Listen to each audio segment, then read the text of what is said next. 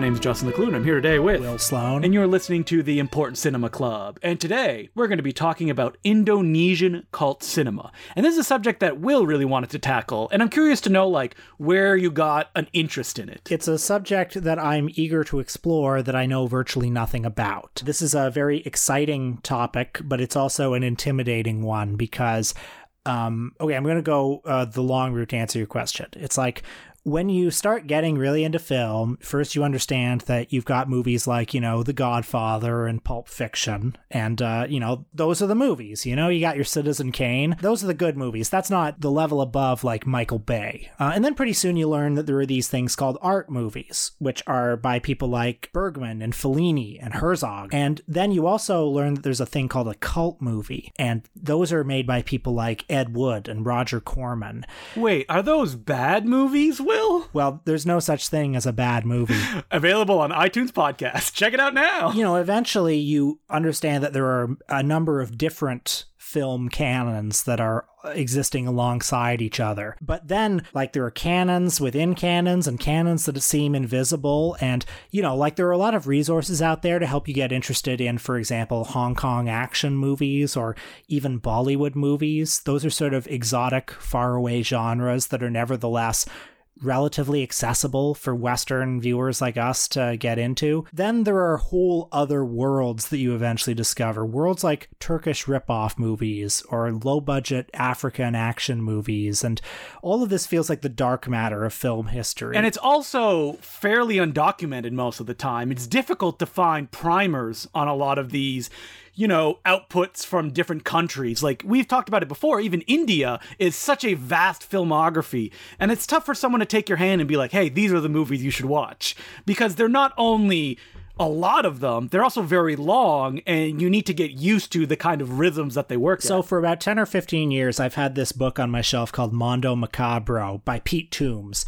It's a great book. It has always intimidated me. It's a book I've not spent as much time with as I have other books on my shelf because... Really? Yeah, and it's like a masterpiece of a book, but it's weirdly intimidating in a way because it's like you start flipping through it and there are so many movies in there that I flip through and it's like, I want to watch all of these, but then it's like, how do you find these movies? How do you find these strange Chinese erotic films or strange Indian films or Argentinian horror films? I remember reading through it the first time I picked it up, paying an absurdly expensive $40 for it because it's long out of print, and reading and writing down movies I wanted to check out, and I could not find them anywhere. Even to this day, a lot of them I cannot find copies of. Or if they're out there, maybe floating on some YouTube ripoff website, no English subtitles. And it's like, it's so frustrating. So Indonesia is not a country that I know a lot about. It's not a film industry that I know a lot about. But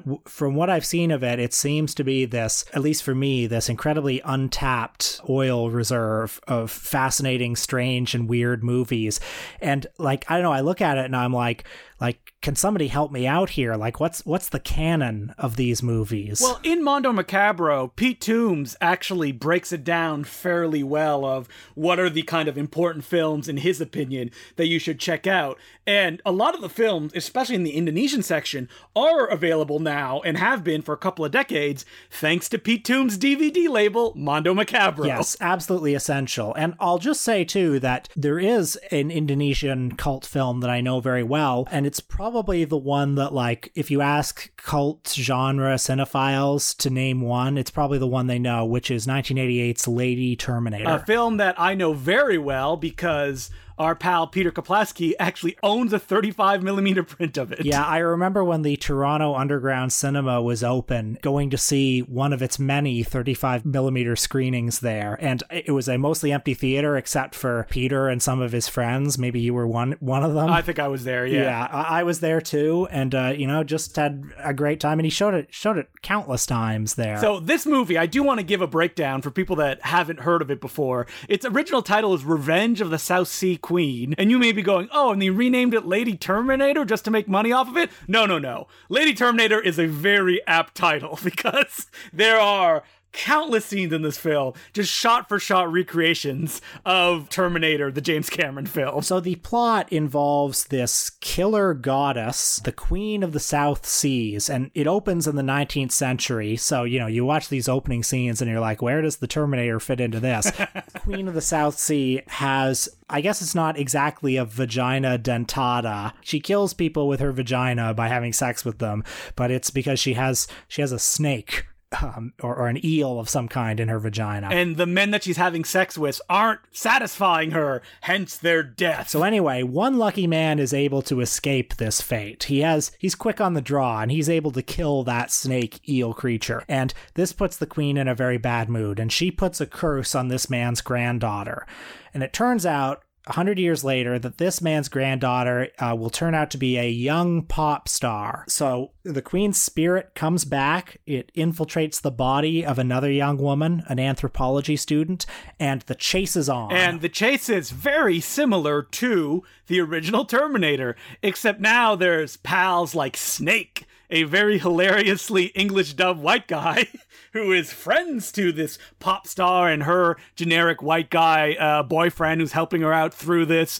But it's all about the weird, readings of some scenes, like the shootout at the police station where the Lady Terminator breaks in, decked out in leather jacket, machine gun in hand, just gunning down all the cops that get in her way. And then there's a shot that I'll never forget where it's just a guy picks up a phone and he puts it to his ear, and then the Lady Terminator steps at the frame and shoots it. There's an insane amount of violence in this movie. Oh, yes. The Lady Terminator has a machine gun, and she uses it on everyone in her way, very sadistically. I mean, this is just one of many moments, but there's a moment where she, shoots a guy with a machine gun and then just, stands over his corpse, still just blasting away at it on the ground. And there's, really funny scenes like this one where a bunch of punks are hanging out. The recreation of the Terminator coming up to them and taking them out, but in this case, the Terminator has sex with one of the punks, and one of them is just laughing so hard, and he's just pissing, and he falls to his knees, piss just flying around his face. It's undeniably hilarious. It ends with a whole SWAT team being called in to kill her, but not before we see her body burned and charred, but still moving, looking like it's covered in paper mache. Mm-hmm. She pops out of the fire, and there's a final showdown, but, the film is saved by one of the heroes who survives and goes, "Hey, I thought you were dead!" Then he looks at her and goes, "I want to live forever." Boom, credits roll. I think there was clearly some sort of attempt to maybe cross over into the American market with this one, because a lot of the film is set in America, although not filmed there. And it feels like it was originally they're mouthing English dialogue as well. And a lot of them are at least white passing actors too. So I think all of that contributes to the movie's dreamlike quality. It's like the dream that you have after you watch The Terminator. Well, I think that the reason for the kind of feel to Indonesian cinema has a lot to do with their history. And so I just did a quick dive into it. There is probably tons more complexities that I didn't grasp when I just researched what's been going on, but it explained a little bit of oh, this is why these movies are like this. Like the fact that, Indonesia was under Dutch colonial rule for a long time until 1949, and they also got invaded by the Japanese during World War II. Or that Indonesian theater is all about outdoor, large musical numbers and big special effects, which translates to, the big special effects movies that are their cult films. After 1949, Indonesia became independent, and in 1965, a military coup took it over and began a long period of martial law. And during that intervening period from 1949 to 1965, relations with the West were somewhat fraught. The government was seeking closer ties with China. And also during this time, the local film industry was not a great priority for the government. So over half the country's cinemas closed. But that changed a lot under the military dictatorship. I mean, funnily enough, one thing that military dictatorships are sometimes good for is invigorating a country's film industry. Hey, yeah, man, cinema's the ultimate propaganda tool, as the Nazis said.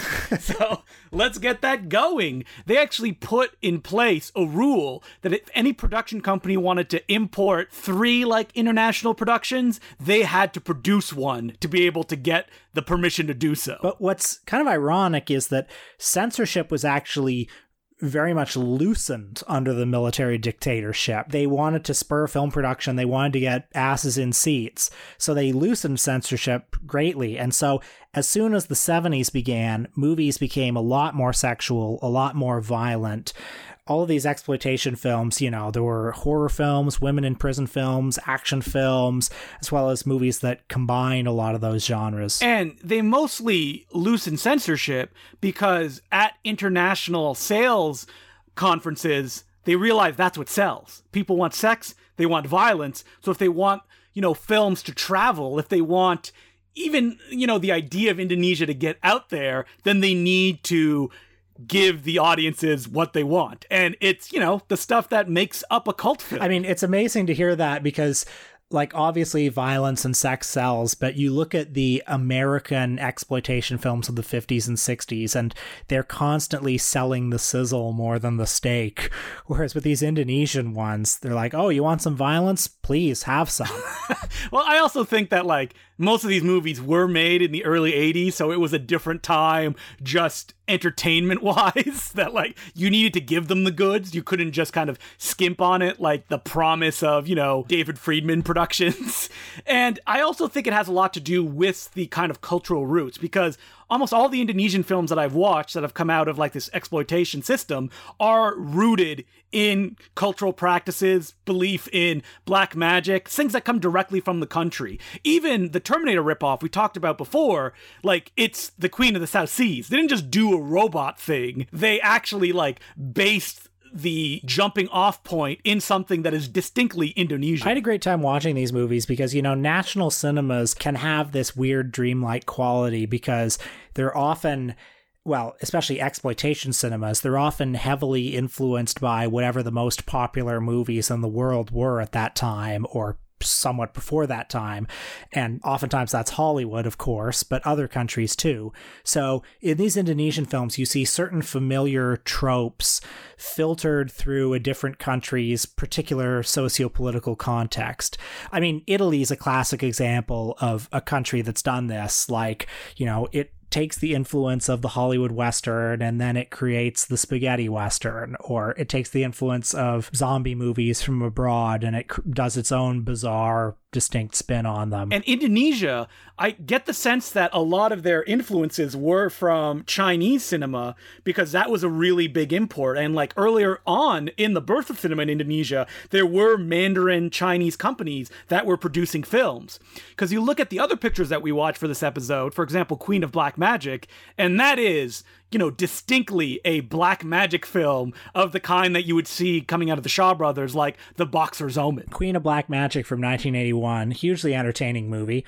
The main character is played by an actress named Susanna, who was Indonesia's biggest horror star. She plays a woman who, in the early scenes, is thrown off a cliff by an angry mob. They all think she's a witch, and the person who has incited this belief is her ex-boyfriend. Some time ago, he deflowered her. He promised to marry her, but then, of course, he went and married someone else. And now he thinks that she is sabotaging his wedding with black magic. And, what is that? She's actually being trained by a black magic magician. And what does that training involve? Seemingly jumping and doing front flips in front of a giant painting of a sun. That's right. She survives the attack. She's saved by this old master. And he tells her, you know what? If you really want to get revenge, then you should become what everyone thinks you are. You should become the queen of black magic. This is the original witch. And from this point on, the movie has a certain I spit on your grave structure where she has revenge on all of the attackers one by one. And what a revenge that is, which includes making someone essentially boil over with those big bladder effects on their face.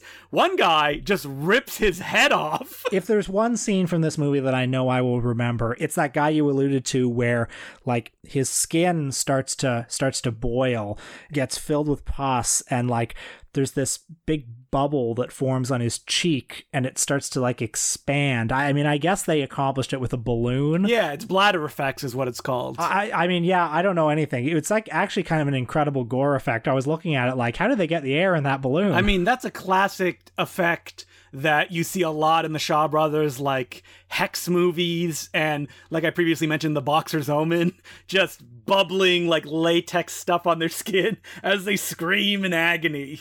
I would say though, while I don't have that much of an affinity for those Shaw Brothers movie, this one, for some reason, just like the way that they play out, the gore effects happen not quickly, but they take up less time than they do in the Shaw Brothers equivalents, where I'm like, all right, get on with it. The guy's skin is bubbling. Yeah, I mean, I like those Shaw Brothers movies more than you, I guess. I mean, The Boxer's Omen, the Hong Kong film, feels like it's just one long gore sequence, you know? And so we mentioned Susanna, who was like one of Indonesian's biggest horror stars, and a frustrating thing is we'll take their word for it, because while she acted in 29 films according to Letterboxd, which I'm sure is actually much less than she actually has credits for, none of them are available except for Queen with Black Magic, officially with English subs. And listen to these great titles: Ghost Was Whole, The Snake Queen, White Crocodile Queen, The Hungry Snake Woman. I mean, I think some of these are available, but most of them aren't. Did you say Ghost with Hole? Yep, that's what I said. 1982's Ghost Was Whole, or Birth in the Grave, which is credited in Mondo Macabro as Indonesia's first official straight-up horror film from 1972, which he starred in. Oh, God. So, come on, company, somebody jump on it. And I know that Severin is doing it because they released Satan's Slave as well as Primitives from the same director. So maybe they're, like, winding up to do more Indonesian cinema. The problem is that these movies have no... They don't have a Jackie Chan. And they're also not like a slasher film.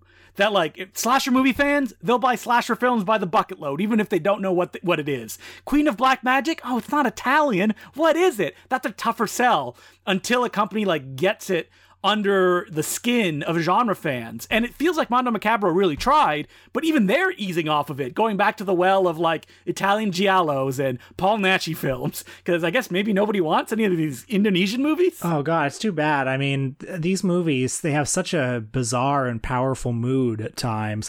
I didn't watch Satan's Slave. I was gonna watch Satan's Slave, but I mixed it up with another one. Like, Satan's Slave is a huge hit, right? Yeah, Satan's Slave is like a massive hit in Indonesia. It was just remade a couple of years ago. And the original one, the best way to describe it is it's kind of Indonesia's Phantasm. I did instead watch Satan's Bed, which I mixed up with Satan's Slave, but I'm glad I watched it. It's a fun Nightmare on Elm Street ripoff by the same director as Lady Terminator, H. Tujat Djalil. Sorry if I'm mispronouncing that. I'm sure I am. It's pretty much like a beat-for-beat ripoff of Nightmare on Elm Street, but it also has a bit of Exorcist thrown in as well. And, you know, there's some tedium in the film. I saw a lot of reviewers on Letterboxd complaining about the tedium, but, you know, what it also has is a lot of spooky lighting, a lot of fog effects, that low-budget gore, and a fun climax where a dollar store skeleton pops out of a coffin, and there's another scene where like a car is driving away and a bunch of dollar store skeletons get thrown on it. Sign me up. Yes, please. I say compare it to just any run-of-the-mill slasher movie from America from the 80s. I think this one stacks up pretty well. And I think something really interesting is we talked about like cultural roots, and a lot of these films are based in Indonesia history, or they have like the Muslim faith as their background. Like that's the case with Satan's Slave. We usually associate, you know, spookiness to Catholic themes. And to see it from a different perspective is really interesting without like talking down to the audience, because, you know, when Satan's Slave was made, it was assumed that it would just be consumed by Indonesian audiences. And that's really refreshing and fun because you get to see like tropes. Maybe you associate them with, you know, just general horror films, but they're done in like a weird off-kilter way. Something else that became massively popular in Indonesia in the 1960s was comic books. And a comic book is the basis for the last movie that we watched this week, The Warrior from 1981. Starring Indonesia's action star, Barry Prima. And I loved this movie. Hugely entertaining, full of fun stuff. There's a strong spaghetti western influence, as well as kung fu and stuff that feels at times like a horror movie. Other things that feel feel like sword and sandal stuff. Or a passion play. The Jesus parallels are very strong in this film, except they go the extra step. They don't just parade him through the street where people spit and throw stuff at him. They also crucify him, and then they gouge the hero's eyes out. Yeah, so this movie is just an incredible stew of disparate influences. So much happens in it. It's set in the 19th century when Indonesia was under Dutch colonial rule. The hero is Jaka Sembang, played by Barry Prima, and he's sort of a Robin Hood figure. He works with the freedom fighters, and he is the scourge of the ruling classes. And he's been jailed, he's been tortured, he's had his eyes gouged out, but nothing keeps this man down. And he has to fight some real tough baddies, including a guy that the only way to kill him, because they split him in half, they cut his head off, won't die, is to keep the parts, to finally slice them into pieces and keep them apart. That's the only way to kill him. It contains a lot of truly impressive violence. There's a scene where one of his opponents gets this big wooden rod blasted through his throat. It's so gory, too. It's funny, like, we're talking so much about the violence, and these movies are incredibly violent, but I don't know, there's a certain joie de vivre about them. Well, there's a kind of let's put on a show feeling about them. Like, I would never recommend any of these movies for intricately choreographed martial arts, but the fact that they're, like, very rural, which you never see in, like, Shaw Brothers productions, and that there's, like, almost a feeling of community in all of them. Most of the action films that I've watched that come out of Indonesia are very community-based, and the Dutch are a major villain, which, hey man, I love that. Rising up against colonialist oppressors, that's my favorite genre. So I know that this is basically just the start of my journey with Indonesian genre cinema, but from what I've seen, it's like, if you like Italian horror movies, if you like Shaw Brothers martial arts movies, if you like spaghetti westerns, how about try something that has all of those things in one? Again, like, if what we talked about sounds interesting, it feels like I'm working for the companies who are putting out these Blu-rays. Buy them, watch them, talk about them, because the filmography of just the directors that we mentioned spans 30, 50 movies, and none of them are available. It's infuriating. I want to watch these movies so bad. And, if I can get my hands on, like, a VCD, there's no subs. It's full screen. Looks like crap. And, these movies could be disappearing forever. Yeah, it's like, listen, I love Herschel Gordon Lewis, but we've had enough restorations of him at this point. Do I need another Lucio Fulci film or an Argento film in 4K released in a steelbook again? Let's find out more about H. Tujat Jajil. That's my challenge to film culture. All right. So as per usual, you can send us letters at importantcinemaclubpodcast@gmail.com. And our first letter is from Ryan, and it goes, Dear Important Cinema Club, would you consider ever doing an episode on Robert Wise? I think it would make an interesting discussion, going from the editor of Citizen Kane and the Magnificent Ambersons to directing The Day the Earth Stood Still, The Haunting, West Side Story, Sound of Music, The Andromeda Strain. From what I can tell, he directed a film in almost every classic genre. I personally love his compositional style and use of split diopter lenses. Keep up the amazing work you guys do with the podcast. It has been my most cherished discovery of 2020. Best, Ryan. Well, thanks very much, Ryan. First of all, Robert Wise is burning in hell right now for having helped with the butchering of the Magnificent Ambersons. No matter what he did after that, that was his great sin that he could not come back from. That said, I mean, he certainly made some good movies. The Day the Earth Stood Still is really good. I'm a huge fan of his Val Lewton movie, The Body Snatcher, with Boris Karloff. Great film. Robert Wise has also made some films that I can kind of take or leave, like The Sound of Music. Yeah, not a big fan either. I feel, though, like he has a big, auteurist strain from, like, Cage Cinema fans who are like, yes, but you need to see the House on Telegraph Hill, which came out the same year as The Day the Earth Stood Still. Now, that is the great Robert Wise film. It's funny you say that because I always associated him with, like, white elephant art, like West Side Story, big Oscar-y stuff. But because he kind of clawed his way up from the bottom, I think that's why it's more fun to impose a creator vision on him. Like, he did not start with big prestige films and just stay in the big land of prestige. He has, like, weird stuff all over the place, like, The Haunting in 1963, and then he directs, like, the mega epic The Sand Pebbles in 1966. I'm sure there's more to explore there. Like, I've never seen his B noir film, The Setup, which I'd like to see. You know what? I feel like there is stuff to talk about Robert Wise. I mean, he went out on top directing the Star Trek The Motion Picture in 1979, which I have never seen. I've seen parts of it, and it is a snooze. That's what everybody says. So thank you very much for the letter, Ryan. And our next letter goes, "Hello, guys. Please consider doing an episode on Alan Parker. You may have already done one, but I could not find it. Thanks, Giant Gorilla." A giant gorilla? Oh, I'm very excited about this. But before we get to the topic of giant gorillas, Alan Parker, are you a fan? Not a huge fan. Haven't spent a lot of time with the body of work, but I've actually never seen Angel Heart or Midnight Express, so I think I have some huge gaps in my Alan Parker knowledge, although I know that he does have his fans. I've always associated him with a book I would always stumble upon in used bookstores of cartoons he made. Like, he had like not a strip, but like a one-panel thing about being frustrated about not being able to make movies. And yeah, very interesting. But yeah, I've seen Birdie, I've seen his version of Evita, and who can forget The Life of David Gale, the movie he went out on. How about The Road to Wellville with Matthew Broderick? I have never seen it. You know what? I actually really like Pink Floyd The Wall from 1982. I think there might be a lot there for an episode, but like the challenge is getting one of us excited to do Bugsy it. Malone! I mean, Mississippi Burning. God. Ooh, I mean, there's a lot to talk about that one.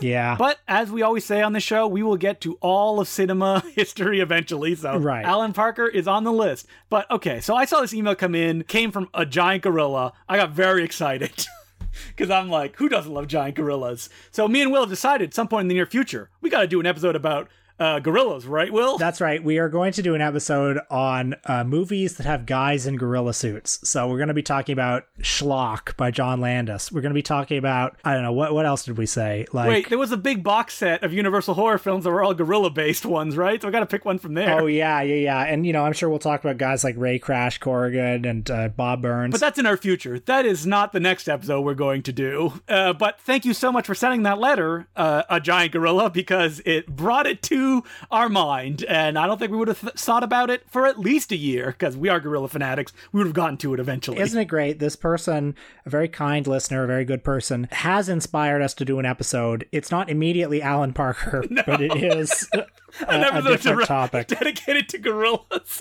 but not just gorillas, men in gorilla suits, and not Planet of the Apes either, specifically gorillas. I'm actually very excited to kind of try to go back, because my love for gorilla-suited performers formed in probably my college years. It was not a childhood affection. I mean, it certainly is for me. It's like you show me a Three Stooges short where like there's a guy in a gorilla suit who's chasing Shemp or something, and I am so happy. If you show me Bela Lugosi meets a Brooklyn gorilla, and is that Ray Crash Corrigan in that one? I'm not sure, but I hate to quote John Landis because the man's a murderer, but he has often said that a movie has a guy in a gorilla suit, it's a good movie, and I think he's right. Yeah, I don't think there's any evidence on the contrary that can be brought to our eyes. So, what are we doing on the Patreon episode this week, Will? Well, speaking of great movies, we are checking in with one of Hollywood's foremost stylists as he continues to work abroad. We watched the new Rennie Harlin movie, The Misfits, starring Pierce Brosnan, a movie that is notable for having been produced by and co-starring a rich doofus. Yep. So it's an excuse pretty much to talk about the rich person that funded the film and who co-stars in the picture as the coolest man in the world. And also for us to indulge a little bit in our Brosnan love. Oh, love Pierce Brosnan. All right. So what are we doing next week, Will? Next week, we're talking about a Hungarian filmmaker whose name I cannot pronounce right now. But please... I'm sorry I threw it your way because it's a topic that I chose. And you know what? I do not know if I can pronounce his name either, but it is Miklos Jankos. He's most famous for directing The Red and the White and for having a style that is usually shot in the open air, made up of long takes. I feel like we'll watch his most famous film, as well as The Confrontation, which is a film about a student strike, as well as Red Palms, which is his version of a musical. So, you hear that, folks? From Indonesia to Hungary to guys in gorilla suits, nobody beats the Important Cinema Club. That's right. So, don't forget to become a Patreon subscriber. Patreon.com/The Important Cinema Club. I forgot to say. Oh, hey, before we go, don't you have some new Gold Ninja video releases you want to tell the folks about? Oh, that's right. I have 2 new Gold Ninja video releases. I am releasing a new film called Dinosaurs in a Mining Facility. And the way that I'll pitch this film is that it's probably the funniest picture I saw in the last year. It was made for no money by a group of friends that spent 5 years making the film. And I don't want to describe exactly what it is because it'll ruin, the magic of the picture, but it does feature dinosaurs in a mining facility. It is what it says on the tin, but it's just the execution of it that is so special. And, when you see maybe clips of it, you'll be, oh, it's like Tim and Eric-ish, right? No, it's not. It's very sincere in the way that it goes about things, but it's just the execution of the entire concept that is amazing. And in a Gold Ninja video first, the director offered to cut together a documentary for the film when I told him that I wanted to put his picture out. And he spent 6 months putting together a 2.5-hour documentary about the film. And it is riveting. So good, so well produced. And it's on the disc, $15. And you get the movie, you get a commentary with me and the director. He did a video commentary with the actors where he actually put the actors on a green screen and edited the commentary as the movie plays behind them. So I would definitely recommend checking that out. And me and Will also collaborated on a disc that's coming out this month for a little picture called The Mad Monster. And who is the director of this picture, Will? Well, the director of this picture is the only director I can get excited for anymore. His name is Sam Newfield. Sam Newfield has made hundreds of films, literally hundreds of films in his long Hollywood career. I believe more than 270. I said has made. He's long dead. But in the 30s and the 40s, he was wildly prolific. He never made a film that we would call a prestige film. He never made an A film.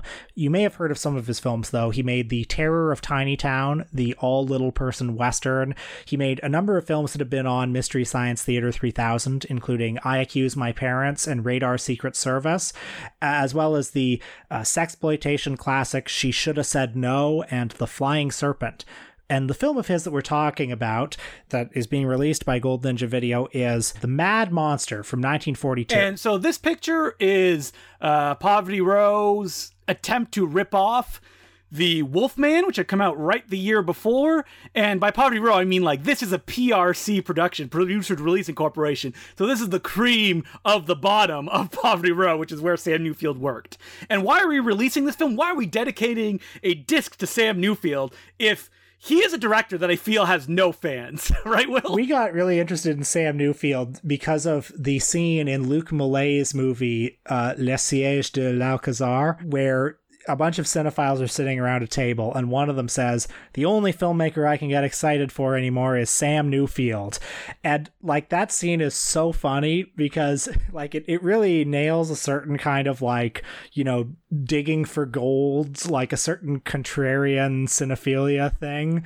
Nevertheless, it did get us interested in Sam Newfield. And I mean, I've seen a number of Sam Newfield films over the years, and I like his filmography, I'm going to make a case for him as someone who his films are short, they're efficient, and he made a lot, and a lot of them suck. But some of them are actually really interesting. Like the one that is the bonus feature to this disc, a noir that he made, which is about a guy gets out of jail, marries a young woman, and he's psychotic and wants to murder the people around him. So it's under an hour. No. It's 75 minutes. It's actually really well shot. It's real moves at a brisk pace. Anytime there's a camera move, I'm like, oh boy, this is fun. And even the main feature on this disc, The Mad Monster, it's got that fog. It's got, a big bushy werewolf played by Glenn Strange, the guy that would go on to be the Frankenstein monster after Boris Karloff. Folks, if you want to enjoy this movie as being so bad it's good, that's your business. You can enjoy it that way. Or you can enjoy it as a fun, spooky Poverty Row mystery horror film. Exactly. And I always love the idea of taking these filmmakers out of the gutter. I mean, that was the whole idea with Gold Ninja Video and going, all right, let's treat them with respect. Not, a contrarian's opinion, not completely debased from any kind of reality, but let's find the entertainment in this because I think it is there, but it's just been kind of sanded off by being in the public domain, by being consumed for so many years and being lesser than stuff like The Wolfman. But there's still a lot to love, even a movie like The Mad Monster. And I think he just has an incredible career, Sam Newfield. It's oh yeah, there's so much to talk about when it comes to him. A lot of the films may be bad, but they all hit on just interesting little nooks and crannies of both film history and American history, you know? He's the first filmmaker to make an anti-Hitler film. I mean, that's incredible. Before Charlie Chaplin, for God's sake. So you can pick up The Mad Monster on Blu-ray, as well as Dinosaurs in a Mining Facility at goldninjavideo.com. And as per usual, they are limited to 500 copies. So order now. I'd very much appreciate it. So until next week, my name is Justin Clue. I'm Will Sloan. Thanks for listening. We interrupt our regular scheduled programming to thank some of our new Patreon subscribers, who include Alec Berg, Arthur, Michael Kerrigan, Jean Robin, Michael Davies, Aidan Green, Jim Todd, Bradley Meek, Jeremy Nyhus, Dylan, Josh Martin, Andrew McClure, Maggie CS, and Domenico Lobuglio. Thank you very much for becoming Patreon subscribers. We could not do it without you. And if you could get on Apple Podcast and give us a review, we would really appreciate it. It helps the show get out there and, just puts a smile on our face when we see a new review. And with that, we now return you to your regular scheduled programming. Will, did you see what just dropped? It's the event of the year! My God, for the last 5 years, we have been waiting, anticipating the new film by two of our very favorite filmmakers, Matt Farley and Charles Roxburgh. Wait, how do we know they're our favorite? Oh, that's right. Me and Will wrote a book about them. We wrote a whole book that you can get on Amazon.com called Moturn on Moturn, Conversations with Matt Farley and Charles Roxburgh. It's well worth the money, folks. Buy the book. Write a review. We'd appreciate it. For those who don't know them, if you're a new listener to the podcast or you're just tuning in, Matt Farley has written over 22,000 songs that he makes a living of on Spotify, and they make these movies with their own money, with a community of actors that they have cultivated who are not actors. They are friends, relatives, parents, what have you, anyone who will be in their movies.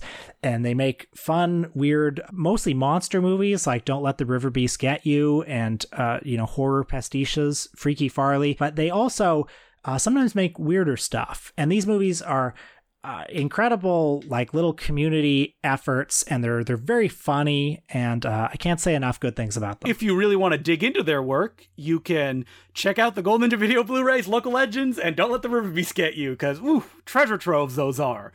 But we're talking about the fact that the Moturn Media Group, Charlie and Farley, dropped a movie unannounced on the internet this week. Heard She Got Married. First of all, it's Moturn Media and Shock Marathons, because that's Charlie's production company. These guys have two production companies between them, technically. But yes, Heard She Got Married. It's their first movie since 2016, Slingshot Cops. It's going to be one of two movies they make this year, and it's quite different in tone from anything these guys have ever done before. They've called it a psychological thriller, and you know what? They ain't lying. Yes, it is. God, I don't know how to describe it. It earns that often used and abused term Lynchian. It's interesting because it's about a Matt Farley-like figure, a musician who is not as successful as he wants to be in, the vein of Local Legends, a previous film that he made. But in this one, there isn't that sense of friendly community or charming nature of Matt Farley. It's like stuff has gone sour in all of their lives. Yeah, it's like everyone's getting a little older now. So, you see everyone a little bit older. And yeah, it's like in Local Legends, he plays himself. He plays what he is, like a musician who's desperate to make a living off of his music. But in this one, there's a character in both movies played by a guy called Milhouse G, and he's this sort of unscrupulous concert promoter. And in Local Legends, he's promising him the world. He's like, oh yeah, let's get you to perform at the Manchester Comedy Showcase, and you're going to have an audience of 1,500 people, and we're going to pay you a lot of money. And then by the end of the movie, not only is there almost no audience, but there's no money either. But it ends up being a joyous event anyway, because creativity is its own reward. Now, in this movie, this character, or a version of him, reappears, but he's not nearly as nice anymore. No, he's furious at Matt Farley's character for not getting enough people to show up. He cancels the future gigs that he had because he didn't pull in the numbers. There's no joy in the act of performing. There's just sadness and kind of lost opportunities. And I should point out that this film is packed with Matt Farley singing as well, and all of his no-joke songs, which you never hear in any of his movies. Yeah, see, I think it's a little bit more complicated because, in the scenes where he's singing, there is actually joy, but it's not enough anymore. You know, when he sings, and they're great songs, when it ends, there's almost like a wide emptiness because there's a realization there's nothing to go on beyond that. And I realize people listening to this may be like, this sounds like a miserable experience. It's not. It is a delight to watch. So it's a very hard movie to describe, but it's shot in black and white, and it's a sort of suburban noir black comedy, as well as a psychological thriller about, you know, Matt Farley playing a version of himself, sort of, who gets a new friend who's a mailman / his neighbor / somebody who wants to play bass in a band with him. And he's sort of getting over a falling out that he had with his old friend and musical collaborator Tom Scalzo, played by a guy who's not Tom Scalzo. Yeah, Tom Scalzo, a real person, friend of Matt, played by someone completely different in this movie. That is a hilarious meta joke for the super fans. So anyway, a lot of the film is this sort of like cable guy, single white female stalker story mystery. But again, it's enacted by this community of actors, this Altman-esque rep company that Farley and Roxburgh have built around themselves, of like neighbors and parents and friends and coworkers, none of whom are professional actors, all of whom are some degree of stilted, although some of them give quite good performances, I think. Chris Peterson, the MVP of this movie. Longtime friend of Matt Farley, finally getting his chance to shine as a co-lead. I mean, what a strange performance that he gives. It's like affable, but from the second he appears on screen, there's something menacing about him. Like the way he smiles, the way he has like a 1,000-yard stare anytime he's in a shot. So a movie like Don't Let the River Beast Get You, the fact that everyone is clearly an amateur and everyone's a little bit stilted, there's something very charming about that. It's a movie that looks like a community enterprise, like a bunch of people got together and said, let's make a movie. Like, who says we can't make a movie? And they all know they're kind of silly, but they don't care. There's something very joyous about that. But in this one, it's like it's the same actors and that same quality, but there's something a little bit cracked about it. It's like a different, I'm going to use the word again, Lynchian version of reality. Yeah, I love it. It really took me by surprise. And me and Will and our pal Peter have talked a lot about if Matt gets more fans, and he doesn't have enough yet, will his movies change? Will he try to cater to this new audience that comes along? And the answer is clearly no. He's going to make the movies that he and Charlie want to make. And I think that's really satisfying and exciting because you get movies like Hurt You Got Married and the upcoming Metal Detector Maniac. They've toiled in obscurity for so long, and in doing so, they've built a style that is completely their own, like uncontaminated from the outside world, seemingly. And I don't think it can be contaminated by the outside world because the bond and the kind of structure to be able to keep making these movies without any kind of financial gain or attention for so long has hardened it, but it's a machine that is self-perpetuating, that they can still keep doing it because they need to do it. And this movie dropped. It's available on Vimeo to buy for $15. I would recommend anyone who's a Motown fan check it out.